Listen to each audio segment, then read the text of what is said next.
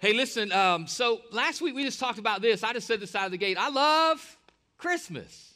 I love Christmas, man. There's so many things that I enjoy about it, things that I look forward to. I look forward to, again, some of the tacky movies on TV that I watch every year. I'm still not too old to watch some Rudolph or Santa Claus is Coming to Town. We love decorating for Christmas. I love Christmas shopping. I love spending time with family. There are a lot of traditions that I have that, again, that I know that you have, and really it's these traditions, and they're great traditions, and there's nothing wrong with traditions, but here's the reality, is Christmas, right, the dictionary definition, if you looked it up, is basically this, that it's a Christian festival, it's a Christian celebration where people recognize the birth of our Messiah and our Savior Jesus. So that's really what it's about. But in reality, if again, I said this last week, if some alien race was to come and do a social experiment on our planet, right? If they flew here and all they had was the dictionary definition of kind of what this season was about, but then they watched how we lived, they watched how we interacted, they watched how we spent money, they watched how we shopped. I think that sometimes our paper definition with our lifestyle definition, sometimes this doesn't mix. I would say it this way, like this. So we define Christmas by the traditions we experience. If I ask you, hey, why is Christmas special? I'm not saying that no one would say Jesus, but we would say, man, Christmas is special because I get to see my loved ones. Christmas is special because we travel. Christmas is special because when it's over, the kids go back to school, right? There's a lot of things. And so, again, I think it's okay, but typically we tend to define Christmas by the traditions we experience. And that's okay, but I think rather the profound moment in history that God sent his son Jesus to be our Savior, to send light into this darkness, to send hope into hopelessness, to send the restoration into broken humanity. I think that is, and I don't know about you, but I just believe that is one of the most profound moments in human history. And so I think if we were really as Christ followers, now if you're here and you're kind of new to church, I just would encourage you maybe through this series that God would recalibrate your heart. That it's okay, maybe you're not into the God thing yet, or you're watching online and you're not sure, but what this season is about is not Christmas trees and presents and tinsel. Rather, what should happen is instead of us defining Christmas by the experience of our tradition, we should define Christmas by the experience of our traditions. What we experience, the way we experience, it should filter through what Christmas is about. The way we go through this season, we should always remember what this is about, what this time is about. So last week we talked about family tensions. Because everybody knows the holidays can stir up some family tensions. Because in reality, a lot of times the holidays is spending time with people you don't want to spend time with. Like the drunk uncle, the crazy aunt, there's tension, there's fighting, there's unforgiveness. People you've not seen all year, now you have to see them. And also there's family tension because there's people that we want to see that we can't see. People that have moved away, people that have passed away. And so there's all this family tension. And I said last week, and I would encourage you again to go back and listen to it, that Jesus had one of the craziest extended families ever. You think your family's crazy. You should take time and look at the family lineage, his ancient family, his immediate family, they were crazy. There was a lot of in-laws and outlaws. There were a lot of chaos. But in the middle of all of it, here's what we said last week, is that God can use incredibly broken family trees to produce incredible fruit. That if Jesus Christ, the Messiah, the Savior of the world, can come from that crazy family line, what can God do in and through your family this season? I'm just telling you, anything's possible with God. Does anybody here buy that today? So, today I want to kind of change gears. Last weekend talking about these family tensions. Let me ask you a question. How many of you guys here, maybe if I gave you some time to think about it, could find something or identify something, an issue, a topic, a situation in life that kind of brings out the worst in you? There are some things that happen in our culture, in our society, in my life that just brings the worst out in me. Zombie apocalypse is number one. If you watch any, humanity goes to hell in a handbasket. But in reality, here's a couple things I know for me. I remember I was in Bible college. Alarm clocks can bring the worst out in people. You take normal people who are very calm, very collected. They hear that at 6 o'clock in the morning. I'm telling you, some people are losing their mind. Alarm clocks can bring the worst out in people. I roomed with two different guys when I was in Bible college, and they both were on extremes. One guy put his alarm clock on the other side of the room so that when he woke up in the morning, in order for him to get up, he would physically have to get up and walk across the room, which is okay, but he never woke up. I had to get up to walk across the room, turn off his alarm clock. Another guy not all the time, but this happened several times, he picked his alarm clock up and put it on the other side of the room, because alarm clocks can bring the worst out in people. Here's something. Traffic can bring the worst. I don't know about anybody else, but traffic can bring the worst out in me. When I get in the car and put my seatbelt on, I am no longer saved. I'm just telling you. Jesus does not ride with me. He's in the vehicle behind me trying to keep up. Listen, because I got the pulpit, I got the platform, I can say this. This is a public service announcement. When you turn left onto a multi-lane road, if you're in the left lane, you turn into the left lane. If you're in the right lane, you turn into the right lane. If you're driving in a 2-lane or more lane road, the lane furthest to the left is for passing. Either you set the pace or get out of the way and let me set it.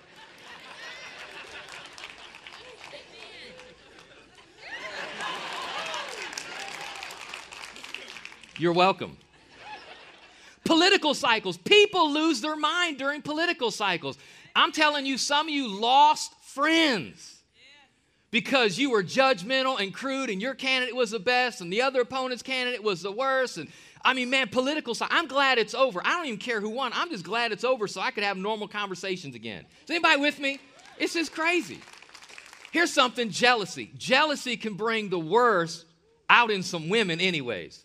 I seen an article 2 weeks ago that there's a couple up in New York City, which there's just some crazy people in New York City anyways, but this woman had the impression that her man was cheating on her, so she went in the middle of the night, and there's a camera that recorded her abusing his car for 6 hours. Like, she didn't walk by and key it and left. I mean, she keyed it and scratched it, cut words into it, beat it with a baseball bat, broke the windows. I mean, she would leave and come back. Like, she just couldn't get enough. You know what I'm saying?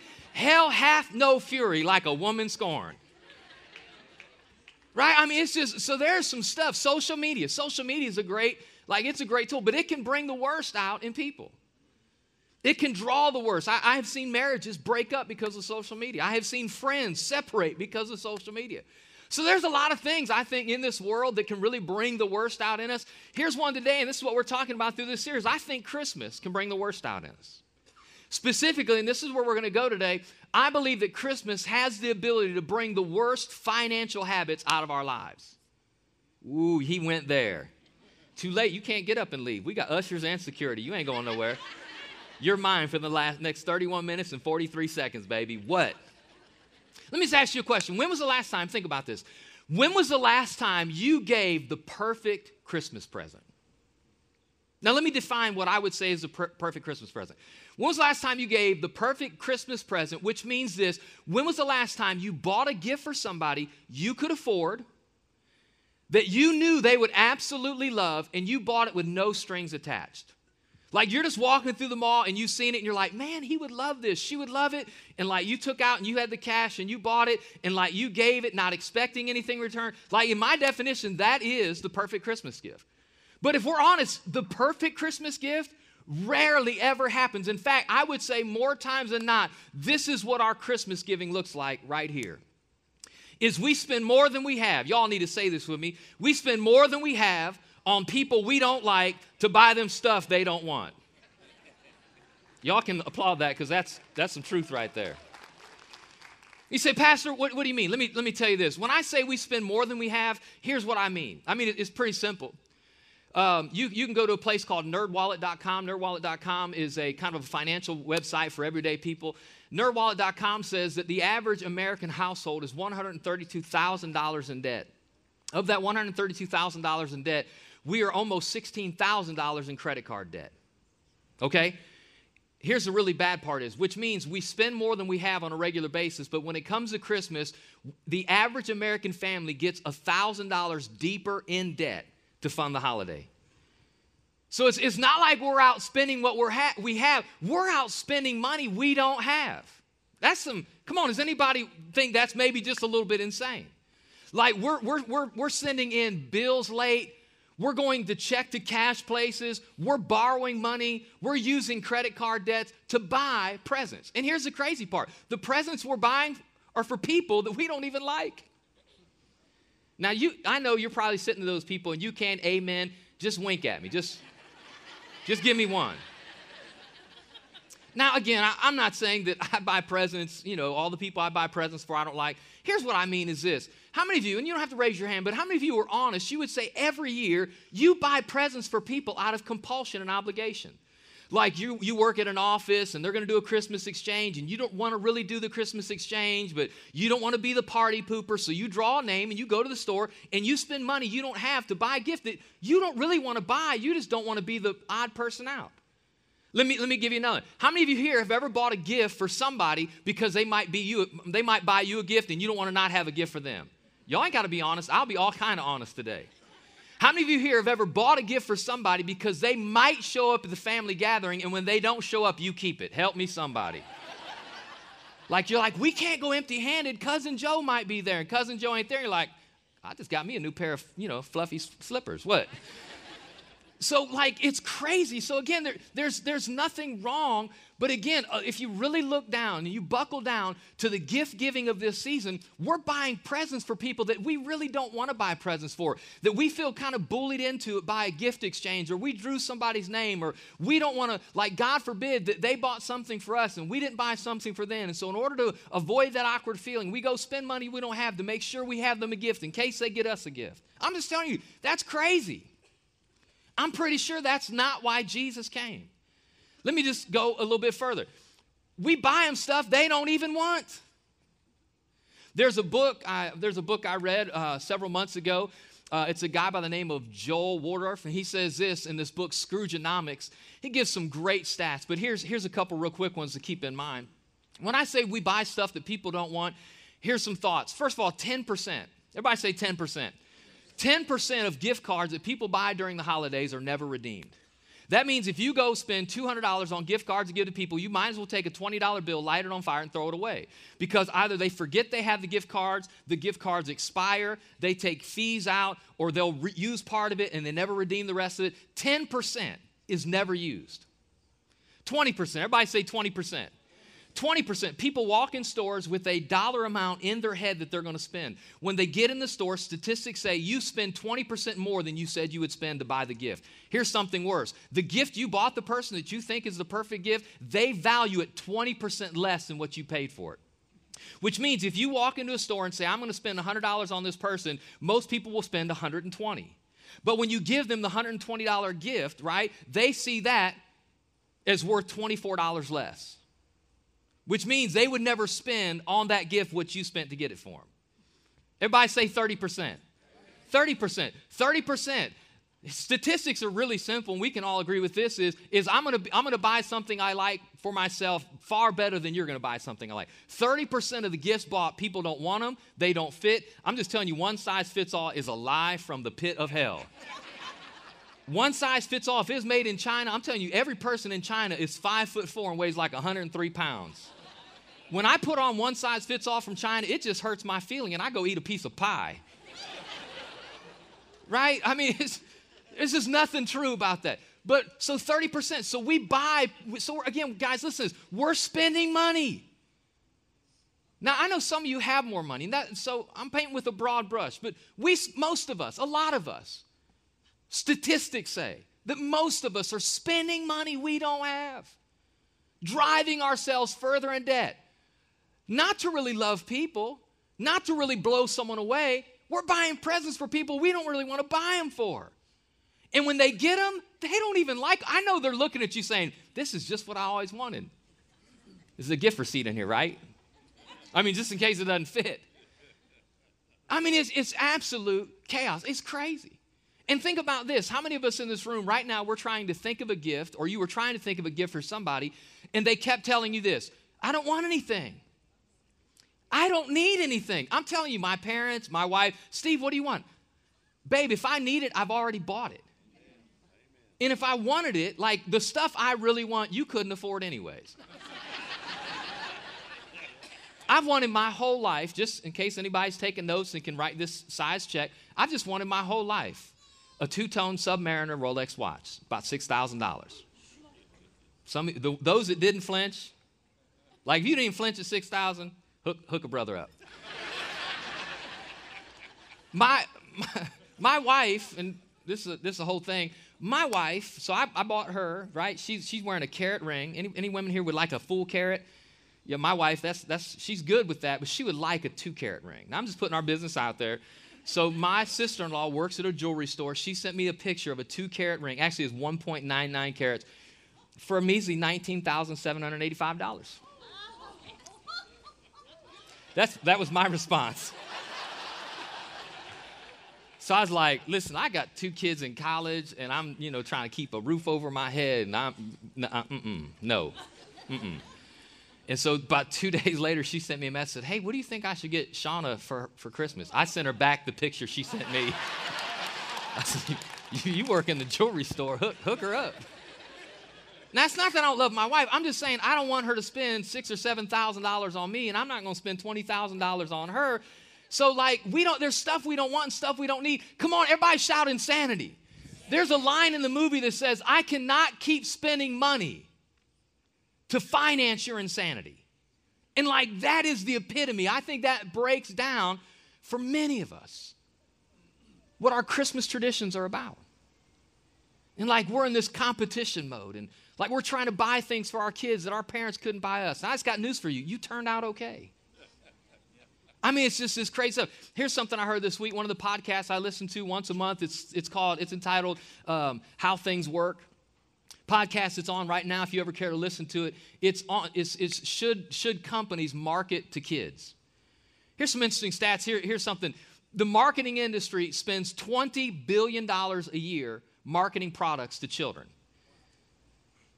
25% of that is spent 8 weeks before Christmas up to Christmas, which means, now let me ask you what, kids ain't got no money.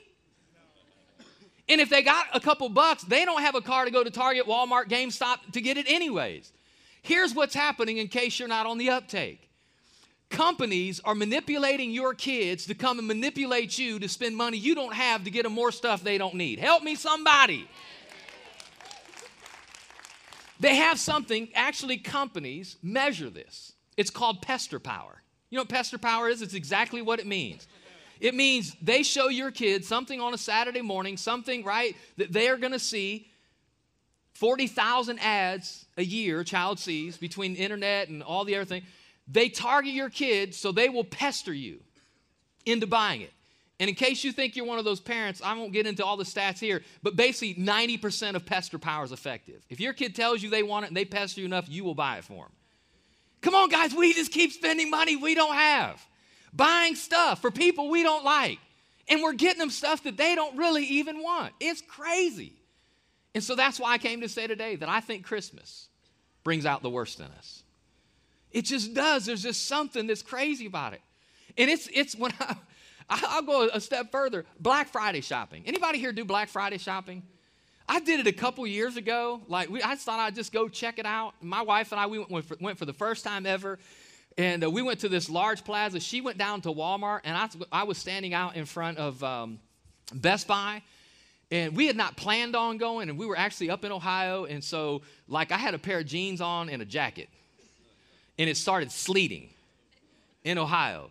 I was we were in line at 10 o'clock. The store didn't open until 6. I was 15 minutes in, and I was tapping out. I'm like, that's it. Don't nobody need a flat screen that bad.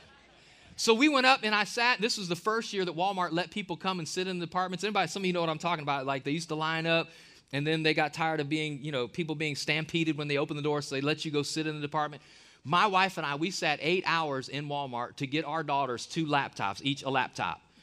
And when the morning finally came, people were getting killed. There were dead bodies in Walmart, taped off. It was crazy. And we got the laptops. We're like, we got them. And we walked out. Here's the crazy thing. Nobody even wanted the laptops we got. We could have went anytime and got these laptops. But my wife still goes she's fighting over stuff. We give stuff away and we're like, here, I hope you like it because I killed 4 people to get this for you. I'm going to jail, but enjoy your present. Come on, guys. Christmas, when it comes to our finances, I think brings out the worst in us. I want to show you what I mean. If you have your Bible, you can go to Ephesians chapter 2 and listen to what the Bible says. Now, I'm going to get real spiritual here. And I'm going to fight culture to say what I want to say today. I'm going to fight what is normal in our culture to share what God laid on my heart. Some of you won't hear me. Some of you will hear me and not change at all. But my hope is that God will speak to every heart in this room, every person watching online. In some way, somehow, God will help us to recalibrate and get back to Christmas defining us rather than us defining Christmas. Ephesians chapter 2. Everybody read this with me. You used to live in sin. This is the most self-righteous church ever. That's a good place to be at. Go ahead, preacher. You know it. Anybody here used to live in sin? Anybody here used to shut the club down, sleep around, get your hang-on on? Come on, it was good back in the day. I hate when people are like, when I was out in the world, I had a big empty hole. I didn't. I filled it up with liquor and drugs and having fun. But it was sin, and I found Jesus, and he saved me, and he made me his child, and I don't live that way anymore. Are y'all hearing what I'm telling you? I used to live in sin, just like the rest of the world. Obeying the devil. Now, you got to get this. If you're new to the Bible, I just want you to get, this is God's perspective on what's happening physiologically, psychologically. What's happening in our heart is you're not just out doing what you want. When you are away from Christ, living the life you live, making choices that disobey the commands of God, you're not just really doing what you want. Watch what he says. You're obeying who? The devil. The commander of the powers in the unseen world. He's the spirit at work in the hearts of those who refuse to obey God. So every fight I ever got in, every drink I ever drank, every drug I ever did, every bad attitude, I'm not saying like it's up to me. I have a free will, but there is a person, the devil, he's a spirit that was at work in my heart. Are y'all hearing me? That's what God's word says. And every one of us in this room at one time were subject to that power working in our heart. And thank be to Jesus, some of us aren't there anymore because now there's a different power at work in our heart. It's the Lord Jesus Christ. And he set us free from the power of sin. He set us free from the penalty of sin. He's setting us free from the presence of sin. And he goes on, he says this, watch this, Ephesians, go on.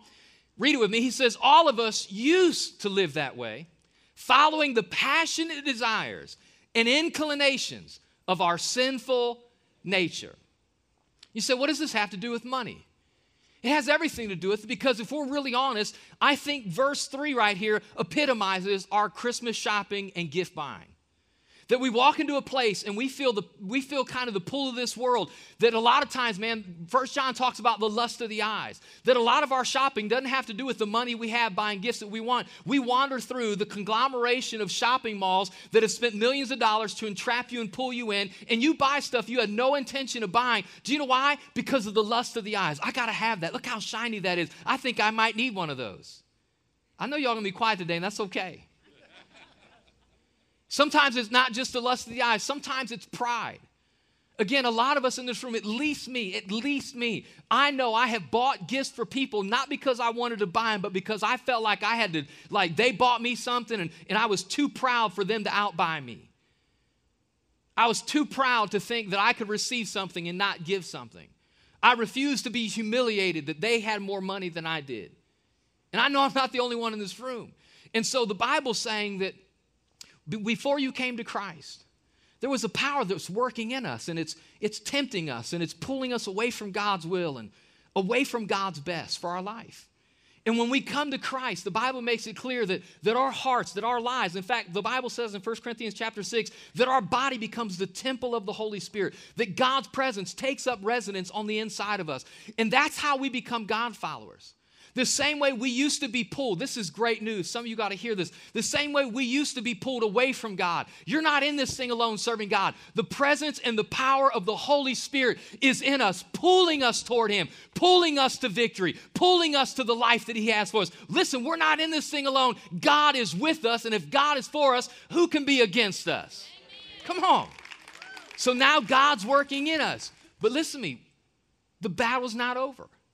So even though the Holy Spirit's in us and he's empowering us to live this life that honors him, there are still temptations. The God of this world, this present age, the devil, he's still at work and he's still trying to draw us astray. And some of you may never murder anybody. You may never rape anybody. You may never say anything wrong out of your mouth. But I want you to know every heart in this house is subject to some kind of corruption and temptation. And for a lot of us, hear what I'm about to tell you today, a lot of us, he uses the passionate desires and inclinations of our sinful nature to get us to walk outside of the boundaries of God's will for our life.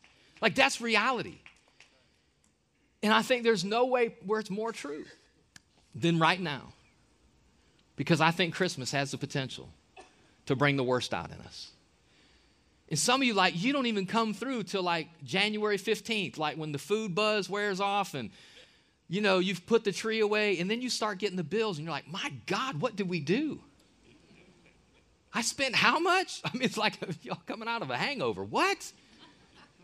Like it's just all the receipts come in, and you got all the bills in front of you, and it's too late. You can't ask for those. Well, you can, but don't ask for mine back because I don't return. You know what I'm saying? So here's what Jesus says. Check this out. Jesus says this in Matthew chapter 6. Y'all read this with me.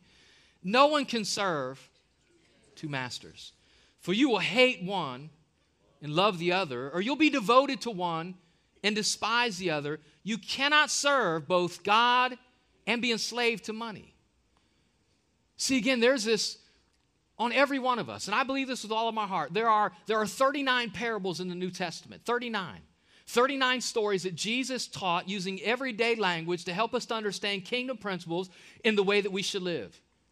34% of those, the majority of the stories that Jesus told had to do with finances, money, wealth, how we manage the resources we have.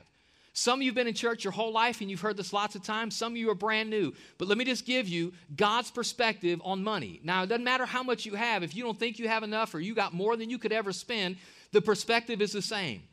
That we are not owners of anything. The Bible says that the earth is the Lord's and the fullness thereof. Everything on this earth, everything in his creation, it's all his. What is yours in your bank account you think belongs to you does not really belong to us. We are only managers managing what he's given us in a way that should honor him, spending in a way that glorifies him. And one day the Bible says when we stand before God, he will open the books. Everybody shout books. He's going to open the books. I believe one of those is going to be an accounting book. And he's going to look at me and he's going to say, Steve, in your lifetime, I gave you $1,573,984.37. How did you spend it to glorify me? It's okay paying bills. It's okay having fun. It's okay having hobbies. But at the end of the day, I'm to manage my resources in a way that glorifies God and advances his kingdom and not mine. Go ahead, y'all. Listen, you ain't got to live it yet, but we at least got to say, okay, I'm not there yet, Pastor, but listen, you got to believe a truth before you will ever live a truth. And so Jesus is saying, hey, there's a competition. Forget it's you. It's very hard to sometimes see ourselves in the mirror. Very easy to judge our neighbor. Amen? So let's judge our neighbor today. I'm going to give you permission just this once. It's very easy to look at someone else down the road and say, man, there's two gods they're wrestling with. I've been in the ministry since 1993, April 1993, when I went into full-time ministry. It's a long time. I've seen thousands of people. And I've seen in my own life sometimes wrestle between two masters. Between the God I want to serve, between the God who loved me, who saved me, who put his spirit in me, and I really want to please, and then I feel pulled in temptation to go please something else other than God. Is anybody with me?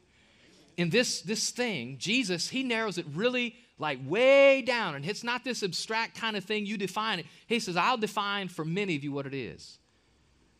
It's your pull and passion for money and wealth, spending what you think is your money in a way that you want to spend it, or you can please God, but you cannot please both. And during this holiday, now listen, I'm just going to tell you, it is no clearer than the holidays that giving in churches and nonprofits in general tanks during the holidays. Now, I'm not here to make you uncomfortable. I'm just telling you, like, to me, that's a reality that God and his kingdom very much becomes second to our kingdom because we're taking what's ours and spending it in ways what we don't have on people we don't like, buying them more stuff that they don't need or want, instead of saying, God, you're first, and before I spend another dime, I'm going to make sure I tithe, and I'm a giver before anything. And if I have something left, then I'm going to choose who I want to bless, how I want to bless them, whether they want it or not, whether they buy from me or not, I'm going to be a blessing. Like that's a challenge, and that's so difficult for us to do.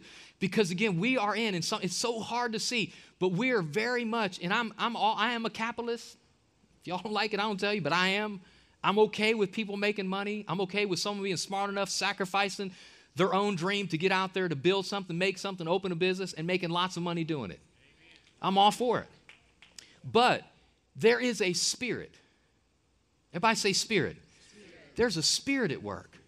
And it takes things that are okay and tries to leverage it against us. And we get caught up in competition, caught up in trying to get the biggest, the best, the shiniest. I'm going to outbuy you. You're going to outbuy me. I'm going to buy stuff I don't want to buy.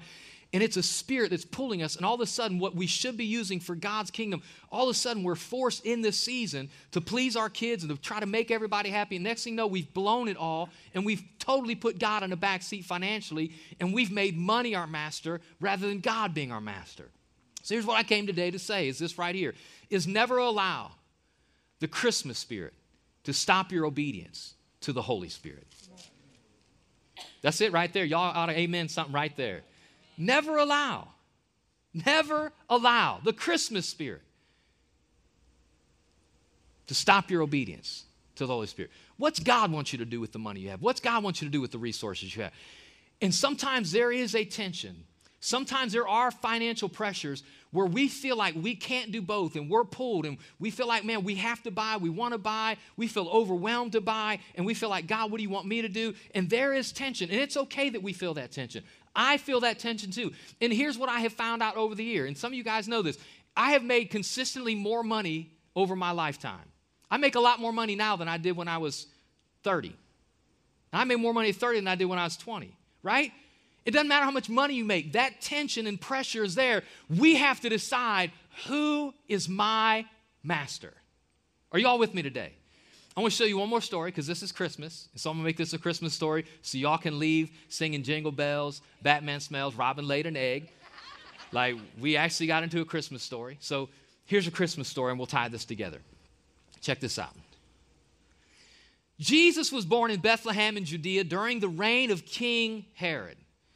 Now, FYI, real quick, King Herod was appointed a king over a certain region, and he was crazy, insane, jealous. He didn't want anybody challenging his reign. He didn't want anybody challenging his throne.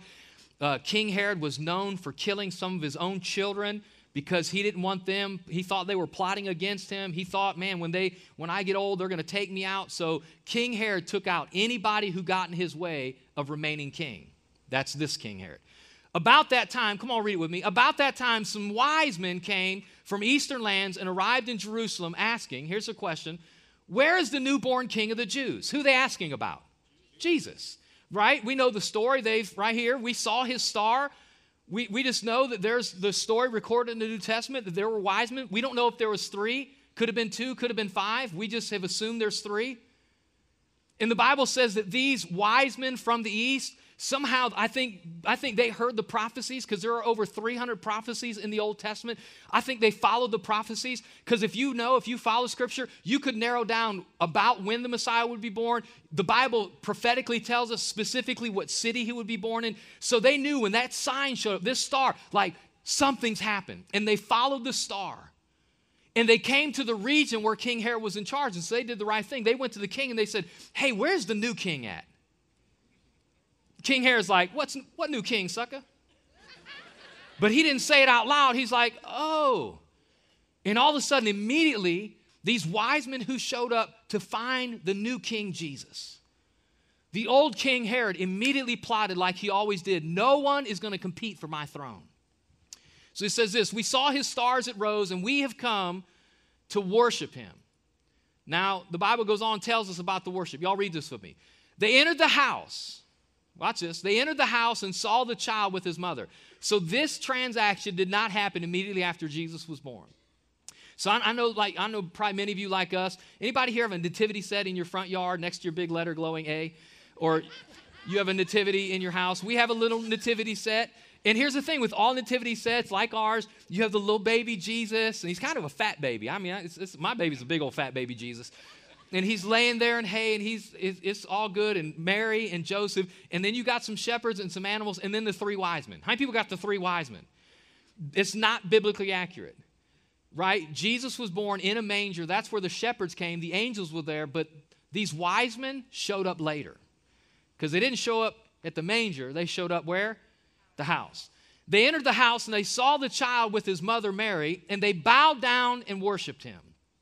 Then they opened their treasure chest, watch this, and gave him gifts of gold, frankincense, and myrrh. Now, this is really crazy, just a couple minutes here. So they show up, they've traveled, we don't know how far, we don't know how long, but it's been a sacrificial journey to find Christ the King. And the Bible says when they finally see Jesus, they walk into this house, they see him, and the Bible says they bow down and they worship him. And I don't want you to miss the absolute connection that is made between their worship and their treasure. There is always a connection in the heart of a Christ follower between our worship and our treasure. If your treasure is not connected to your worship is diluted. And so they show up, and they knew he was going to be there. So in order to prepare them for their worship, they brought gifts. And it's very important, just like side note, the Bible says they bring 3 gifts. This is why I think people have assumed three wise men. They bring gold, frankincense, and myrrh.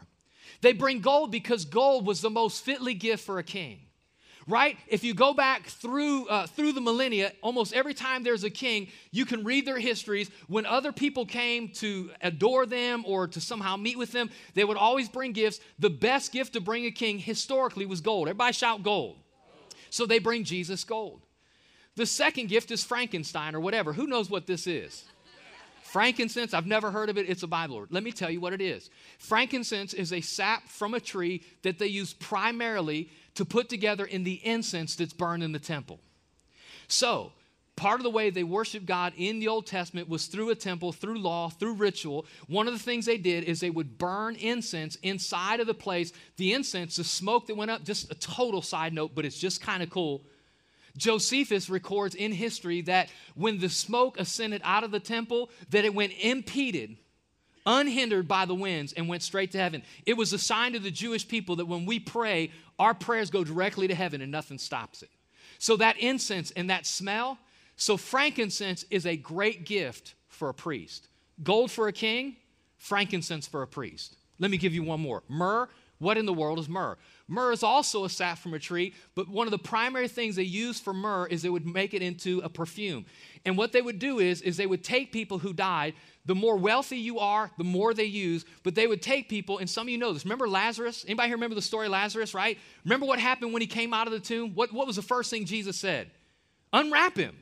Get the grave clothes, because they would wrap people like mummy. And in between every layer, you know what they would put? 2 things, spices and myrrh. And myrrh was like the glue that held all the wrapping together.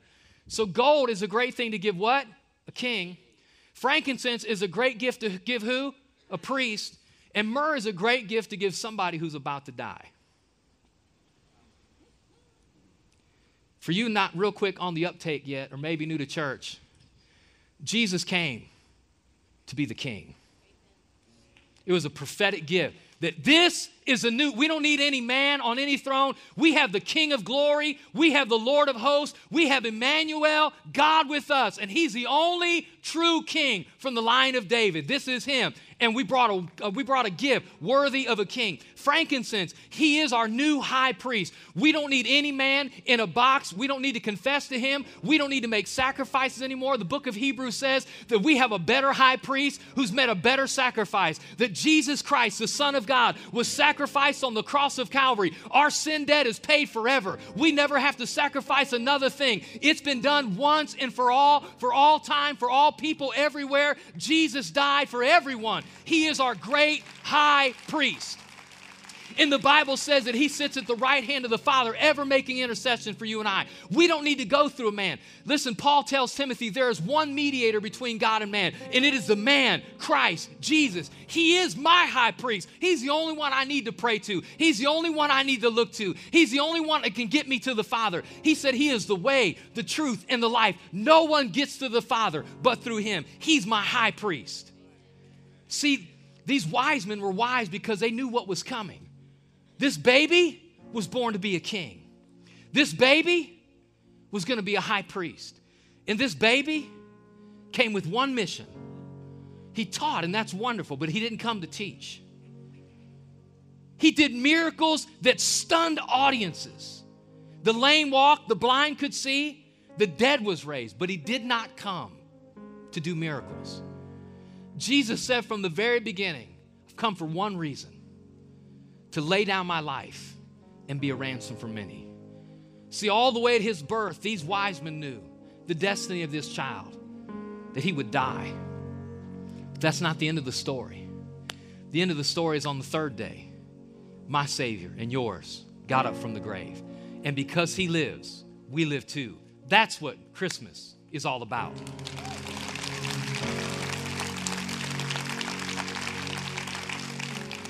Now let me tie this together real quick. I'm almost done. So we got insane spending what we don't have on people we don't like to buy them stuff that they don't want. It's a spirit. I believe it is, man. We're tempted and we feel pride and we feel temptation and pull. These guys had it right.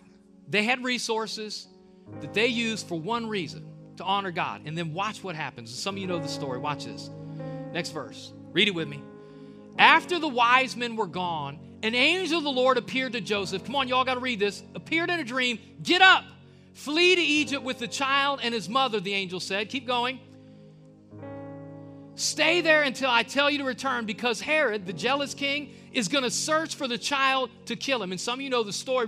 History records it. That King Herod was so outrageously jealous at the thought of another king that he went in and he killed every child 2 years and younger in an attempt to kill Jesus and stop him from being king. So the Bible tells us that God sent an angel to tell Joseph, I want you to leave immediately. And I want you to go to Egypt, travel to a foreign land, and stay there until I tell you it's safe to come back. Here's a great question. I don't know about you, but it's expensive to travel. And it's really expensive when you have to travel. If I told you right now, get on a plane and travel to Egypt, could you do it? Most of you don't have the finances to do it. Where in the world did they get the money to immediately get up and travel and stay for an elongated period of time in the land of Egypt? Well, the Bible just told us. Because they brought gifts of wealth. I believe they lived on gold, the sale of frankincense and myrrh to finance them, which means that God used the wealth that he placed in the hands of these wise men to advance the kingdom. See, the reason God gives us wealth and riches and money, there's nothing wrong with habits, hobbies, bills. I mean, that's part of life. But if you think every dollar in your account is for you, it's not. We are called to be tithers and givers, and not just advance our kingdom, but to advance his. So again, he tells him, he says, hey, stay there. I'm going to pay the bill. Here's what I want you to know when we get ready to close right here. Because we don't do what he wants us to do, we can't have what he wants us to have, and we can't do what he needs us to do. What do I mean? Because we don't do what he wants, because we're not givers and tithers, because we're not generous to advance his kingdom instead of ours. We can't really have the life he wants to have. Some of you guys, your most frustrating and difficult time is going to come in January when those bills come in. Because you outspent and you really didn't use any wisdom. You really didn't. We don't honor God sometimes with resource. But here's the challenges. Some of you are going to be so bound up next year trying to get out of the debt that you got into to celebrate one day of the year that it's going to keep you from giving and being generous all of 2017. You will not be able to do what God wants you to do. And so I just want to just challenge you. What would happen if we lived different? If we really spent different? Instead of being pulled by culture and saying, this is what you should spend, and you got to outspend your neighbor, make your kid right happy, and you got to buy for everybody because everybody says that's what you do. God, I'm going to buy people I want to buy for. I'm not going to buy what I feel like I got to buy. I'm going to buy what I can afford. In fact, I'm going to give you a couple practical things real quick. You can write these down and we'll go home. Number one, Give gifts based on what you have. It's real practical. This is like some 101 life stuff right here. Give gifts based on what you have. Here's my challenge is, and some of you it's too late. Don't go into debt. Don't use a credit card. Don't borrow money. Only give gifts that you have. That means if what you can't buy anything, afford to buy anything, then give some stuff you can make. Because I'm just telling you, a lot of what you give isn't going to be used anyways. At least give something that's personal. So only give based on what you have. Number 2, give gifts with the proper motivations. If you're going to give a gift, don't give it out of, well, they might give me something and I feel like I have to. Only buy for people that you really feel like, I want to buy for this person. Like I love them and I want to bless them. That's it. Number 3, don't keep score. Now this one stings a little bit because out of everything I say, I'll be honest, I have given people gifts, walked out and they didn't give me anything. I'm like, they didn't give me nothing. I wonder if I can get mine back. Don't keep score. True giving, everybody hear this, true giving never has strings attached. If you give something to somebody and then wonder, what did they do with it? I wonder what they used that for. They can't, that's not what I gave. Listen, then you didn't give it to them. You gave it with strings. True giving has no strings. Don't keep score. Next one, real quick.